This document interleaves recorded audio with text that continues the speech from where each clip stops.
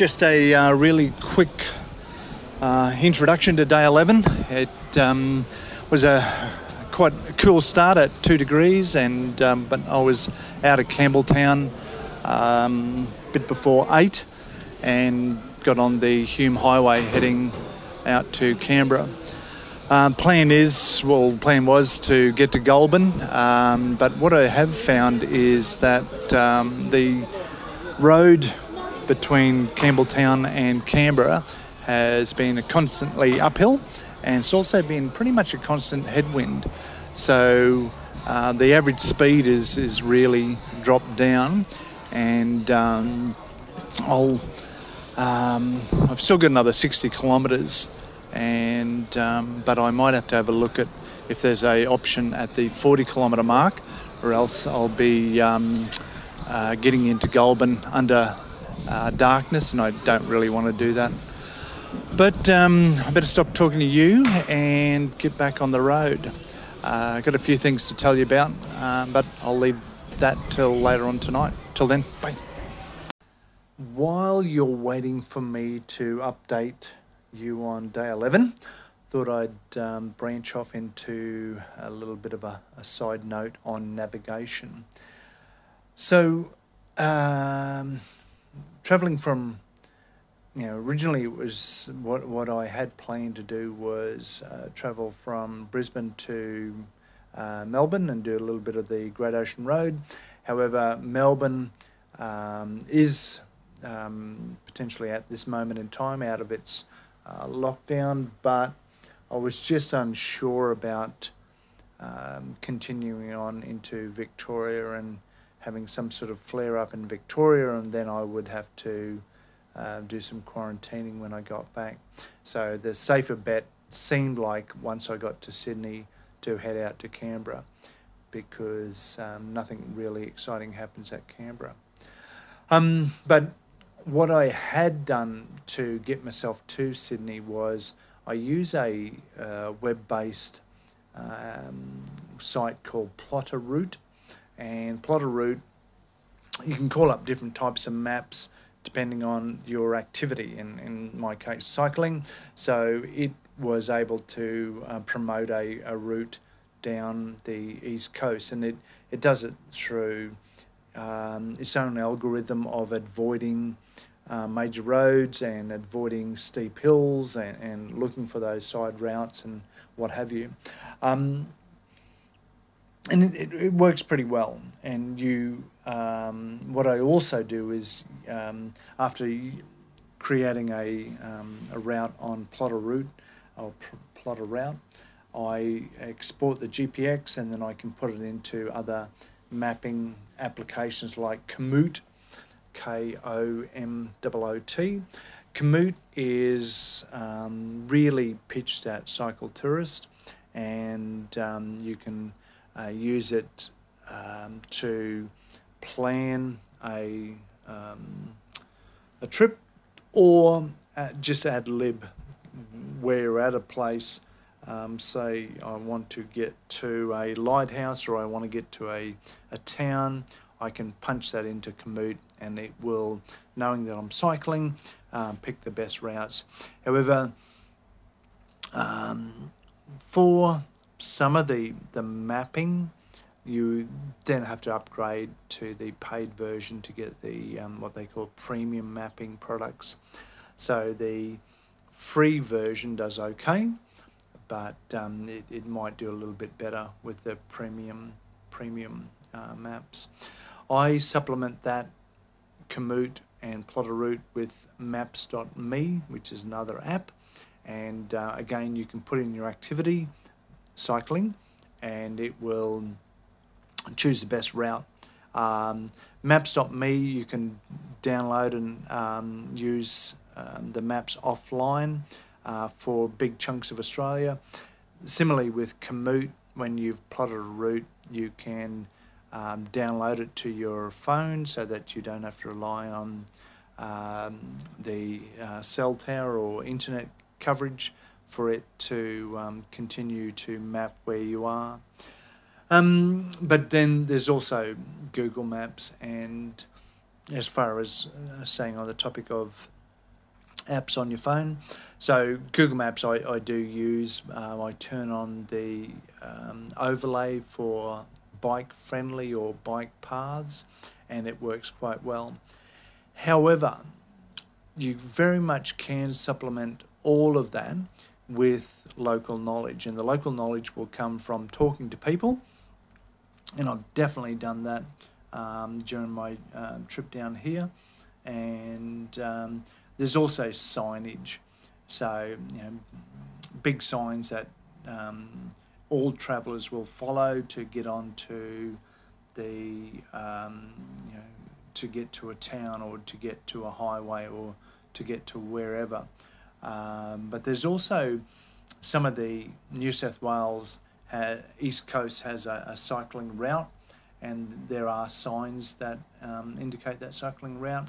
However, they're very far and few between, so you wouldn't turn up all green ready to follow the signs.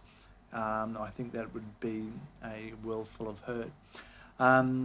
But even then, following some Google Maps, telling Google Maps that I'm cycling, there were some signs as I was coming through Sydney that promoted a easy cycling route to an M5 linear, I think it was called. The concept is that there's a bicycle path that parallels the M5 as it heads out of Sydney, and the local signage directed me to this M5 linear. However, Google Maps took me a slightly different route. So, it's going to be always a case of a mix of different information, and then you calling the shots as to which way you want to go. But yeah, so how I've travelled from Brisbane to Canberra is via Plot a Route, Komoot, Maps.me, Google Maps, signs, and talking to some of the locals. And the obvious thing that locals, when you're sitting there or propped with your fully decked out cycling bike, and you're talking to another cyclist, they know there's a kindred soul that they're talking to, and they will give you some great advice. Anywho's, navigation done. Day 11, big day, big day. From the podcasts from yesterday, would have worked out that I was below Campbelltown, and the route that I chose today was from Campbelltown to Goulburn, and they should actually pronounce that Colburn as opposed to Goulburn. Temperature today didn't get above 12 degrees. When I've arrived at Colburn, it dropped down to 9, felt like 3. It was a long trip. Like, as I mentioned previously, there was a lot of uphill, as in it was a very steady incline. When I've looked at Strava tonight, it's 1,600 metres of elevation that I gained during the day over the 140 odd kilometres, 145 kilometres. So fair old bit of elevation. Coupled with the headwind that was quite blustery at times. When I was going down some of the 2 degree slopes, the headwind meant that I couldn't get above 20 kilometres an hour, so it was just in your face and happening. There was I pretty much followed the Hume Highway. As I said, the headwind was quite constant. The path for cyclists wasn't too bad. There were big stretches of crappy bitumen on the side, but there was also good patches of great bitumen and concrete. When I was making my way down the east coast, probably about 2 or 3 times. There was a very narrow bridge, and there was a sign that said narrow shoulder for this bridge, but they were relatively short span bridges, so it wasn't a great big deal. However, from Campbelltown over to Goulburn, there's probably been about 10 bridges, and some of them quite long spans there, where the signage leading up to it have said that there is narrow shoulders. Some of them there's been no shoulders at all. Coupled with that being a long span, no shoulder, and there's also high wind warning signs as you approach some of these bridges that span a gorge as opposed to span a low river or anything like that. So really do need to gird your loins and really get the whole spidey senses working and focus on the task at hand to keep yourself on the true line and not get affected by blustery winds, which will, depending on the direction of the winds, want to toss you over the guardrail or toss you into the flowing traffic that's coming up behind you at 110 kilometres while you're doing 15 kilometres. So all of those things were a bit of a challenge for the day. However, those challenges are now behind me. As I said, I did 145, 150 kilometres during the day. At one point there, I was unsure whether I was going to get into Goulburn, and I was very much wanting to avoid getting under headlamp or the bike light. And when I spoke to you last, I did a 3 burger fuel load into my body, and that allowed me to make up a bit of time as far as speed goes. However, I chewed through those kilojoules quite quickly. And one of the things I don't think I have mentioned was I was only an hour and a half out of Campbelltown, and I was at a rest area having a cup of coffee and that I'd brewed up and a couple of Belvita breakfast biscuits, and a guy walked past that spoke to me and about the loaded bike, and we got into a short conversation. Turns out that he was an English person. It wasn't just a strange New South Welsh accent, because we talked about the long weekend, and he said that it was the Queen's birthday weekend here in Australia. However, when he was back home in England, they never used to celebrate the Queen's birthday, but he's grateful for that opportunity over here in Australia. So we had that little bit of a conversation, and he's gone back to his car, and then he's presented himself back to me with a gift of a small box of Maltesers, and I, not wanting to turn away from a gift and rain on the guy's parade as far as him wanting to do something for me, I gratefully accepted the gift and thanked him for it. But that ended up being a bit of a godsend because as I was going through, and as I said, I was churning through the kilojoules per kilometre. I had muesli bars, I had other food, but the Maltesers were a burst of energy and a burst of comfort food that verily did help me get through this long day of battling uphill and winds. However, I'm now here. One of the things I want to share with you on this particular night is a epiphany I had last night, and you might think, oh yeah, he's pronouncing it a bit strange. It's epiphany. However, for me it's also a bit of an onomatopoeia, that the sound of the word is linked to the sound of the activity. So, okay, getting a little bit complicated, so I'll take it back to a couple of other short stories. When I've previously talked about the trash and treasure beside the roadside. One of the things I did omit from that story is pee bottles. So I verily think that it was male passengers of a car, as opposed to male driver of a car, that were driving along and chose to empty their bladder into a water bottle and then screw the cap on and throw the water bottle out the window. And so, you know, they done themselves out of 9 cents. Like, to spend a penny, they could have gone to a local convenience and had a pee there and kept the plastic bottle and for a cash for containers and got 10 cents out of it.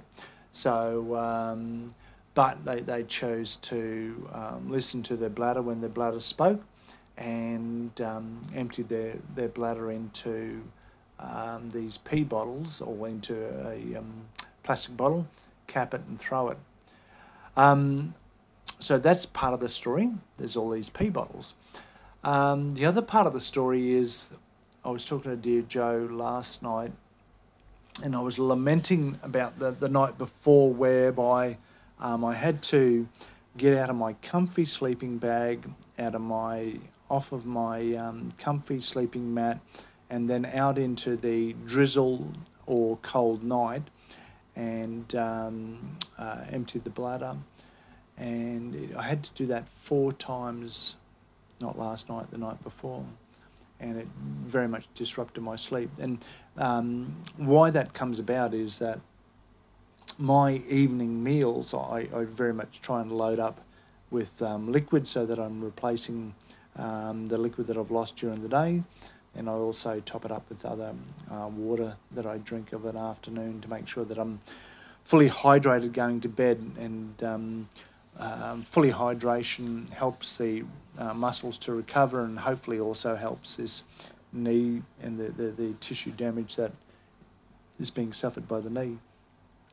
So they're the pros to being fully hydrated. The cons are sometimes you get up quite often and have to relieve yourself.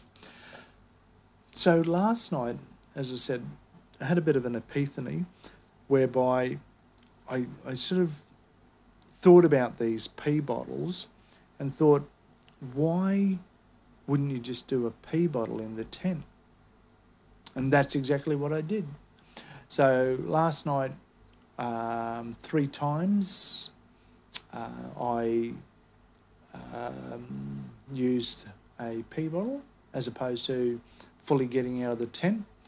In retrospect, I've also could have had a warm water bottle that I could have put into the sleeping bag, but I didn't. So not sort of wanting to delve on that too much, but that opportunity would be there. Don't rule it out if you find yourself in a situation where it's cold at night and you've got a warm pee bottle that you could throw down the bottom of the sleeping bag to keep your toes warm, and then pull back up later on the night to top it up. But yeah, that was my epiphany, that you don't have to get out of the tent each and every time. There is an alternative if you just put your mind to it. Anywho's. I'm in Goulburn. I've taken a room for the night. I've got the air conditioner cranked up to 27 degrees. I've had an extremely hot shower. Bought a block of chocolate. When I got into Goulburn, I took a meal of grilled fish and chips and salad, so trying to inject a bit of greenery into the diet. But I've come out here to the motel and I've got my instant noodles and a tin of chicken. So I'm going to have that as a bit of a secondsy for more energy, but also a bit of comfort food. I'll think I'll sleep quite well in this nice thick mattress in this nice warm room after a nice warm shower. I was speaking to a mate tonight, Neil, who said that it's only about 80 kilometres to Canberra. So that would theoretically just be 4 or 5 hours, depending on wind speed and inclination of the road. I'll suss it out later on tonight to work out what the travel time is going to be like. I think that's about it. Day 11, it was a big day. Day 12, I'll be in Canberra. I've pulled out some cold weather gear that I'll be wearing while I ride tomorrow, because I think the cold will be with me the whole day. Yep, that's it. Okay, day 11, done.